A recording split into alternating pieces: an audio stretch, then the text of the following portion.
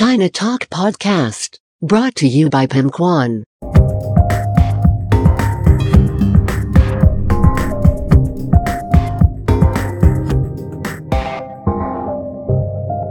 Catch up with the world, catch up with China Talk Podcast. สวัสดีค่ะขอต้อนรับเข้าสู่รายการ China Talk Podcast ค่ะรายการที่จะมาเล่าสาระความรู้เกี่ยวกับประเทศจีนในหลากหลายแง่มุมค่ะนำรายการโดยพิมพ์ขวัญอดิเทพสถิตย์ค่ะกลับมาเจอกันอีกครั้งนะคะใน EP ที่46ของมหากาพย์ซีรีส์เรื่อง China Internet Landscape and Digital Giants นะคะซึ่ง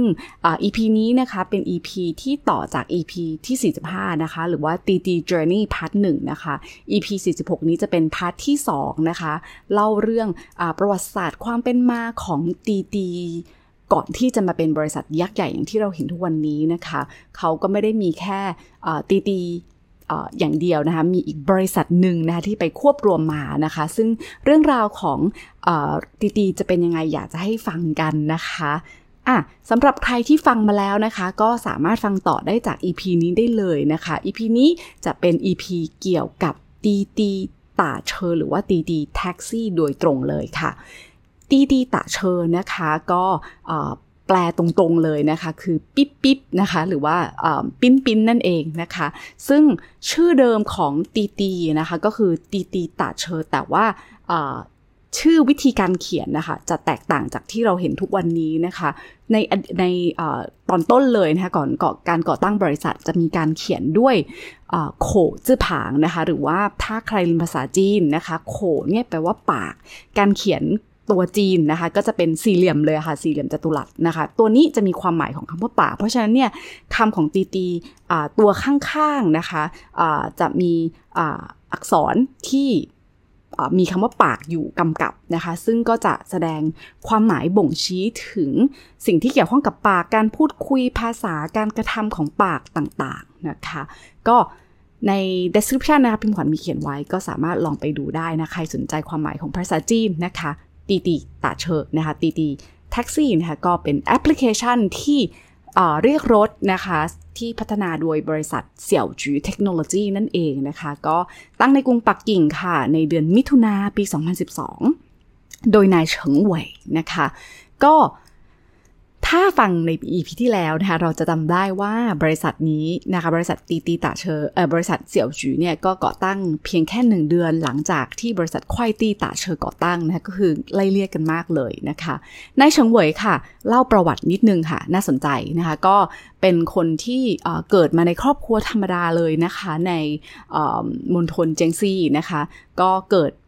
ในวันที่19พฤษภาคม2526นะคะจบการศึกษาปริญญาตรีนะคะที่ปักกิ่ง University of Chemical Technology นะคะเอกบริหารและการจัดการแต่ก่อนที่เขาจะตั้งบริษัทเสี่ยวจื่อเนี่ยนะคะเฉิงเหว่ยเคยทำงานที่ Alibaba Group มาเป็นเวลา8ปีเลยนะคะก็ไต่เต้ามาจากพนักงานขายทั่วไปเลยนะคะจนมาเป็น Vice President ของแผนกB2C ของ Alipay นะคะซึ่งก็อย่างที่ทราบกันนะคะ Alipay คือบริการการจ่ายเงินออนไลน์ในเครือ Alibaba Group นั่นเองนะคะแล้วก็ถือเป็นบริษัทถือเป็นผู้จัดการนะคะที่ระดับภูมิภาคที่มีอายุน้อยที่สุดในแผนกอีกด้วยนะคะเขาออกมานะคะแล้วก็มาตั้งบริษัทเพื่อสร้างแอปพลิเคชันที่ชื่อว่า Didi Taxi ซึ่งออกสู่ตลาดในเดือนกันยาปี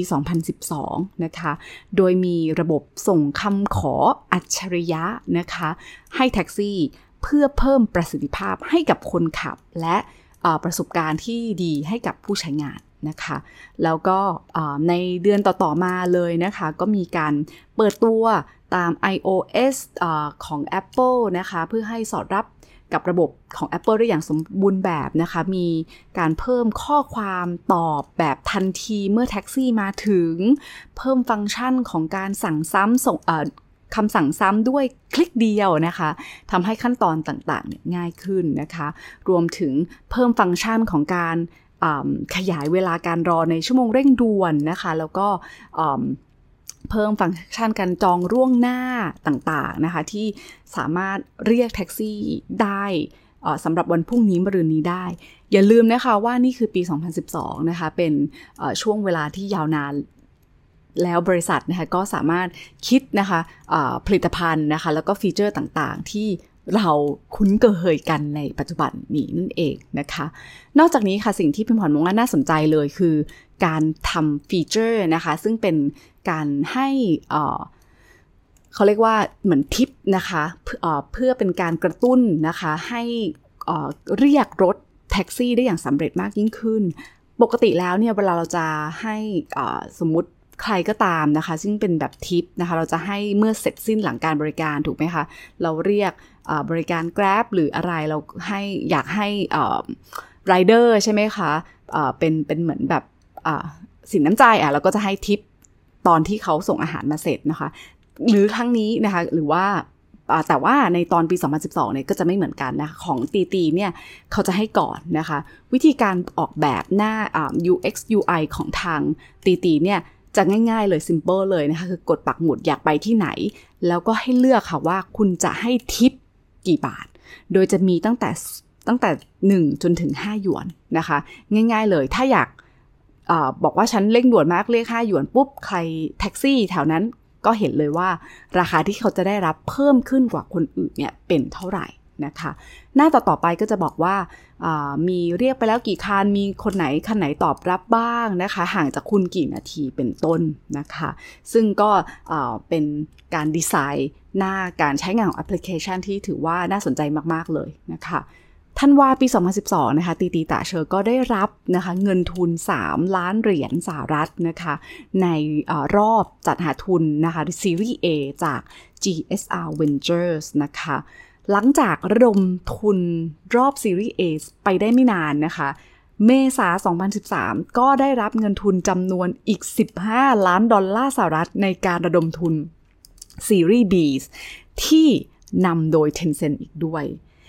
สำหรับใครที่ฟังมาตั้งแต่ EP ที่แล้วนะคะฟังมาต่อเนื่องอย่าเพิ่งสับสนนะคะ EP ที่แล้วเนี่ยคือKuaidi Dacheนะคะได้รับเงินทุนจาก Alibaba นะคะ EP นี้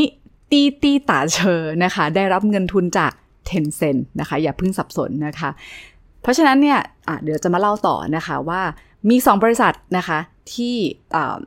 มีผลิตภัณฑ์ที่คล้ายๆกันแล้วนะคะมาดูกันนะคะว่าผลนะคะการดำเนินงานนะคะในส่วนแบ่งการตลาดเขาเป็นยังไงจากการศึกษาของ Analyze นะคะ International นะคะเผยแพร่ข้อมูลที่แสดงให้เห็นว่าภายในตุลาคมปี2013นะคะมีจำนวนคนที่ใช้สมาร์ทโฟนนะคะเรียกแท็กซี่หรือว่า Ride Hailing เนี่ยมีถึง150ล้านคนนะคะแล้วส่วนแบ่งการตลาดเป็นยังไงลองทายดูนะคะKuaidi Dacheส่วนแบ่งการตลาดคิดเป็น 41.8% ส่วนDiDi Dacheคิดเป็น 55%อย่าสับสนเดี๋ยวสมมุติถ้าเกิดลืมชื่อนะคะKuaidiที่แบ็กโดย Alibaba มีส่วนแบ่งคิดเป็น 41.8% ส่วนDiDi Dacheแบ็กโดย Tencent คิดเป็น 55% โดยประมาณหรือว่าที่เหลือเกือบทั้งหมดนะคะเพราะว่าอีกแค่ 1% อีกแค่ไม่ถึง 1% นะคะเป็นของรายอื่นๆรายย่อยๆนะคะมกราคมปี2014DiDi Dacheก็ได้ร่วมมือเชิงกลยุทธ์นะคะกับ WeChat ค่ะเพื่อเริ่มแคมเปญการตลาด Subsidy นะคะและสามารถให้ผู้ใช้งานนะคะชำระค่าโดยสารผ่าน WeChat Pay ได้อย่างที่บอกนะคะอย่าเพิ่งสับสนนะคะเพราะว่านี่คือการทำสงครามแบบเลือกข้างจริงๆนะคะ EP ที่แล้วเรากล่าวไปแล้วนะคะว่าช่วงสิงหาปี2013Kuaidi Dacheจับมือกับ Alipay เพราะว่าอะไรคะมี Alibaba Backup ใช่ไหมคะดังนั้นDiDi Dacheก็ต้องจับมือกับคู่แข่งค่ะในตอนนั้นเขาเป็นคู่แข่งชัดเจนเลยคือ Tencent เพื่อทำการชำระเงินผ่าน WeChat Pay นอกจากนี้ค่ะมกราคมปี2014นะคะทางDiDi Dacheก็ระดมทุนเพิ่มอีกค่ะในรอบซีรีส์ C นะคะรอบนี้ค่ะระดมไปถึง100ล้านดอลลาร์สหรัฐนะคะโดยมี CITIC Industrial Fund นะคะประมาณ60ล้าน Tencent 30ล้านนะคะและอื่นๆอีกประมาณ10ล้านดอลลาร์สหรัฐค่ะ ในเดือนมีนาคมปี2014นะคะก็มีจำนวนผู้ใช้เกิน100 ล้านยูเซอร์นะคะมีผู้ขับขี่เกิน1 ล้านคนแล้วก็มีคำสั่งซื้อนะคะหรือว่าออเดอร์เนี่ยเฉลี่ยต่อวันสูงถึง5 ล้าน 2 รายการเลยทีเดียวนะคะก็ถือว่าเป็นแพลตฟอร์มการride hailing นะคะที่มีคำสั่งเฉลี่ยการซื้อเนี่ยต่อวันเนี่ยสูงที่สุดเลยบนอินเทอร์เน็ตนะคะบนมือถือด้วยพฤษภาปี2014ค่ะดีดีตาเชอนะคะซึ่งเขียนด้วยเขาเรียกว่าโขจื้อผางที่มีปากสัญลักษณ์ของปากกำกับเนาะมีการรีแบรนด์นะคะเปลี่ยนแบรนดิ้งเปลี่ยนชื่อเป็นทางการว่าดีดีตาเชอยังไงเริ่มงงจากดีดีตาเชอเป็นดีดีตาเชอแล้วมันยังไงอย่างที่บอกค่ะเขาเปลี่ยนตัวอักษรจีนแต่ไม่เปลี่ยนการออกเสียงชื่อเดิมเขานะคะมีความหมายคือปิ๊บๆเลยแต่ชื่อใหม่ของเขาจะไม่ได้เขียนกำกับข้างๆโดยที่แปลว่าปากแต่เราจะเรียกตัวนี้ว่าเป็นซานเตียนฉุยนะคะเปลี่ยนคือการกำกับข้างๆนะคะคือถ้าเราฟังภาษาจีนภาษาอังกฤษจีนไทยเหมือนเดิมเลยค่ะตีเหมือนเดิมเป๊ะแต่ว่าความหมายเนี่ยหรือภาษาเขียนเนี่ยแตกต่างกันอย่างสิ้นเชิงเลยนะคะแล้วชื่อเดิมอย่างที่บอกค่ะแปลว่าปิ๊บหรือปิ้นใช่ไหมคะแต่ชื่อใหม่นะคะแปลว่าเสียงของหยดน้ำโดยถามว่าทำไมถึงต้องเป็นเสียงของหยดน้ำนะคะมีที่มาที่ไปอย่างไรนะคะเขามาจากสำนวนนะคะที่เขียนมาว่า滴水之恩หยงเฉียนเซียงเป้านะคะซึ่งหมายความว่าคุณช่วยฉันเล็กน้อยแล้วฉันจะจดจำความกรุณาของคุณที่มีต่อฉันจากนั้นฉันก็จะตอบแทนคุณให้มากขึ้นแล้วก็ช่วยเหลือคุณมากขึ้นในอนาคตนั่นเองนะคะเขาก็รีแบรนด์ให้มี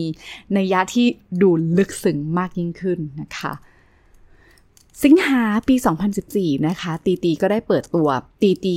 จวนเชอร์นะคะหรือว่าตีพรีเมียร์นะคะหรือเป็นการเรียกรถยนต์ส่วนบุคคลนะคะ personal car ที่ไม่ใช่เรียกแท็กซี่โดยเฉพาะแล้วนะคะซึ่งบริการนี้ก็จะตอบโจทย์นะคะกลุ่มลูกค้าแบบที่high end มากยิ่งขึ้นนะคะรถก็จะพรีเมียมมากยิ่งขึ้นกว่าการเรียกแท็กซี่เป็นธรรมดา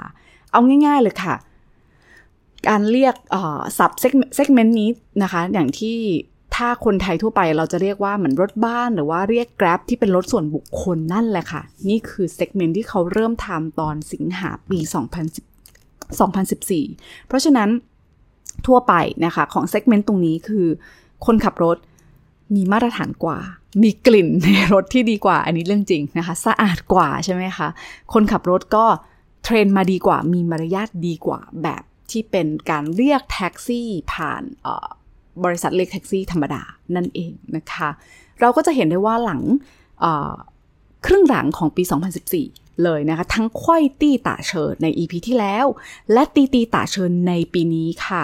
ก็ได้เปิดตัวรถยนต์ส่วนบุคคลนะคะหรือว่า personal car รถบ้านหรือว่าจวนเชออย่างที่เราเห็นเนี่ยตามลำดับนะคะบริการเรียกรถทางอินเทอร์เน็ตนะคะถือเป็นส่วนเสริมที่มีประสิทธิภาพสำหรับรถแท็กซี่แบบดั้งเดิมถูกไหมคะอันนี้คือแบบยืนพื้นเลยนะคะแบบที่มาที่ไปแต่ด้วยคุณลักษณะระดับสูงของผู้ใช้รถความพรีเมียมของการใช้รถแบบ personal car นะคะจะกำหนดความภักดีต่อแบรนด์แล้วก็ยอด average revenue per user หรือว่า ARPU ที่สูงกว่าผู้เช่ารถที่โดยทั่วๆไปเลยนะคะมุมมองของ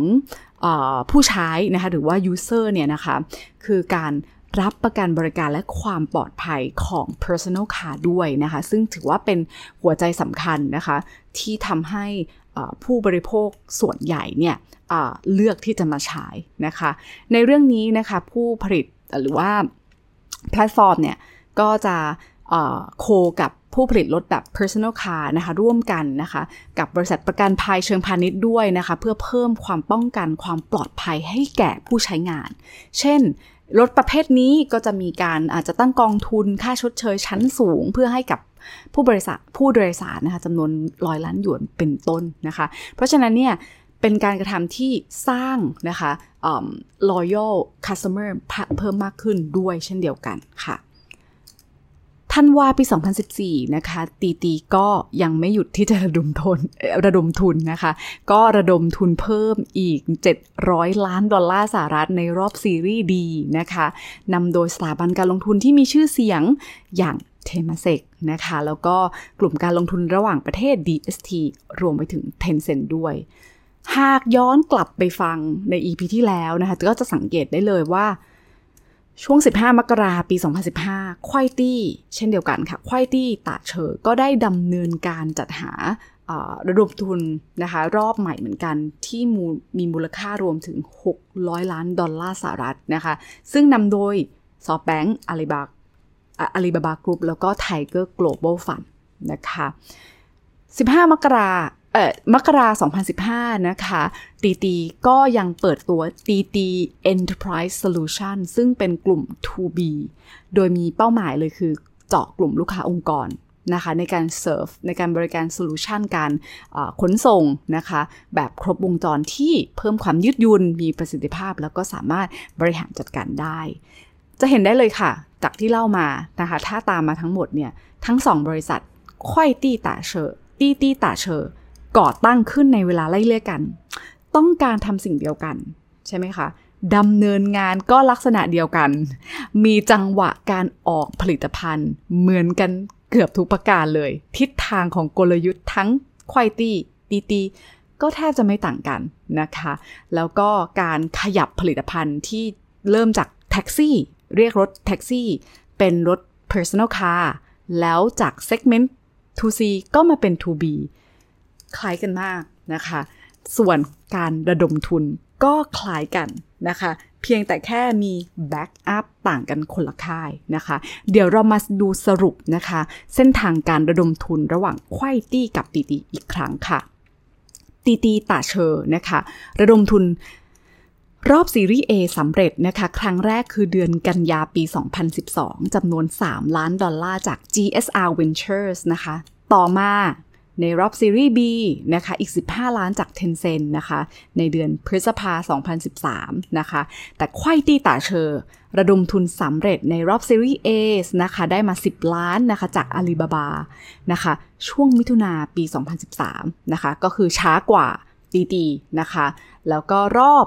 ซีรีส์ B ในต้นปี2014แล้วก็อีก120 ล้านนะคะจาก Alibaba นะคะตีก็ยังเดินหน้าระดมทุนต่อเนื่องเลยนะคะตั้งแต่ต้นปี2014ในรอบซีรีส์ C จาก Static Industrial Fund นะคะแล้วก็จากคนอื่นๆรวมเป็น$100 ล้านสหรัฐนะคะและปลายปีนะคะรอบซีรีส์ D อีก$700 ล้านสหรัฐนะคะจากเทมเซกแล้วก็ Tencent นะคะส่วนควายตี้เขาไม่ได้ระบุรอบซีรีส์ C นะคะแต่ในซีรีส์ D ระดมไปได้ถึง$600 ล้านจาก SoftBank แล้วก็ Alibaba ทั้งหมดนะคะเป็นการระดมทุนเชิงรุกของทั้ง2บริษัทนะคะซึ่งก็ส่งผลให้ทั้งตีแล้วก็ควายตี้เนี่ยระดมทุนได้700และ$600 ล้านตามลำดับนะคะเพื่อรักษาตำแหน่งนะคะการเติบโตของตลาดขนส่ง Ride Hailing อะค่ะที่ใหญ่ที่สุดในประเทศจีนแต่คำถามคือการกระทำเช่นนี้ค่ะจะส่งผลเสียหรือผลดีต่อทั้ง2ฝ่ายตีและควายตี้ต่างก็ได้รับการสนับสนุนจากบริษัทอินเทอร์เน็ตยักษ์ใหญ่ของจีนอย่าง Tencent แล้วก็ Alibaba Group ใช่ไหมคะแต่ว่าทั้ง2ค่ะต่างก็ติดอยู่ในสงครามราคาสงครามการอุดหนุนสงครามการเผาเงินที่แข่งขันกันอย่างดุเดือดมากในปีที่ผ่านๆมาที่แต่ละฝ่ายก็พยายามที่จะเจาะตลาดจีนที่มีขนาดใหญ่แล้วก็แย่งส่วนแบ่งการตลาดและก็มีข่าวลือซึ่งก็คือข่าวจริงว่าก็จะขาดทุนมากขึ้นตามลำดับเช่นเดียวกันนะคะก็ส่งผลให้เกิดความสูญเสียต่อทั้ง2ฝ่ายไม่ดีต่อนักลงทุนสักฝ่ายเลยนะคะเพราะฉะนั้นเนี่ยเมื่อมาดูส่วนแบ่งการตลาดนะคะตีกินส่วนแบ่งการตลาดไป 55% ของตลาดจีนส่วนควายตี้ควบคุมส่วนที่เหลืออีกเกือบ 45% นะคะรายอื่นก็ไม่ต้องพูดถึงเลยค่ะไม่ถึง 1% เลยซะด้วยซ้ำนะคะนั่นคือในยุคนั้นและสุดท้ายค่ะ ก็มาถึงช่วงเวลาที่สำคัญที่สุดในวงการ ride hailing ของประเทศจีนในยุคที่3นะคะยุคตั้งแต่ช่วงปี 2009 ถึง 2015 นั่นก็คือการควบรวมกิจการและเขาเลือกวันที่ถือว่าเหมือน ironic นะคะคือวันที่ 14 กุมภาพันธ์ ปี 2015 ตรงกับวันวาเลนไทน์ค่ะควายตี้ตาเชอหนุนโดย Alibaba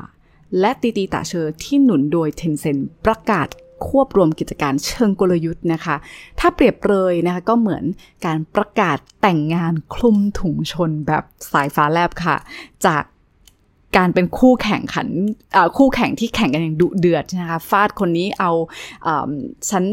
จะ subsidy เธอมากกว่าคู่แข่งใช่ไหมคะฉันจะsubsidy อันนี้นะคะแย่งกันดุเดือดก็มารวมกันเป็นพันธมิตรและกลายเป็นตีควายตี้ในที่สุดแล้วก็กลายเป็นกิจการที่มีมูลค่ากว่า 6,000 ล้านดอลลาร์สหรัฐค่ะสำหรับเรื่องราวของควายตี้ตาเชอแล้วก็ดีตาเชอหลังการควบรวมนะคะซึ่งจะเป็นอย่างไรนะคะก็ต้องติดตามได้ใน EP หน้านะคะสำหรับวันนี้นะคะก็ต้องขอบคุณมากนะคะสำหรับการติดตามรับฟังหากชอบเนื้อหาสาระความรู้นะคะรบกวนช่วยกด subscribe นะกด follow กดแชร์หรือว่าคอมเมนต์ให้กำลังใจในการผลิตเนื้อหาสาระข่าวสารด้วยนะคะเพราะว่าเรื่องเมืองจีนจะไม่ใช่เรื่องไกลตัวอีกต่อไปสามารถรับฟัง China Talk Podcast กันได้ทุกช่องทางนะคะไม่ว่าจะเป็น Spotify Apple Podcast Podbean Castbox Blogdit นะคะหรือว่าในเพจChina Talk with พิมพ์ขวัญนะคะใน Facebookด้วยนะคะสำหรับวันนี้สวัสดีค่ะ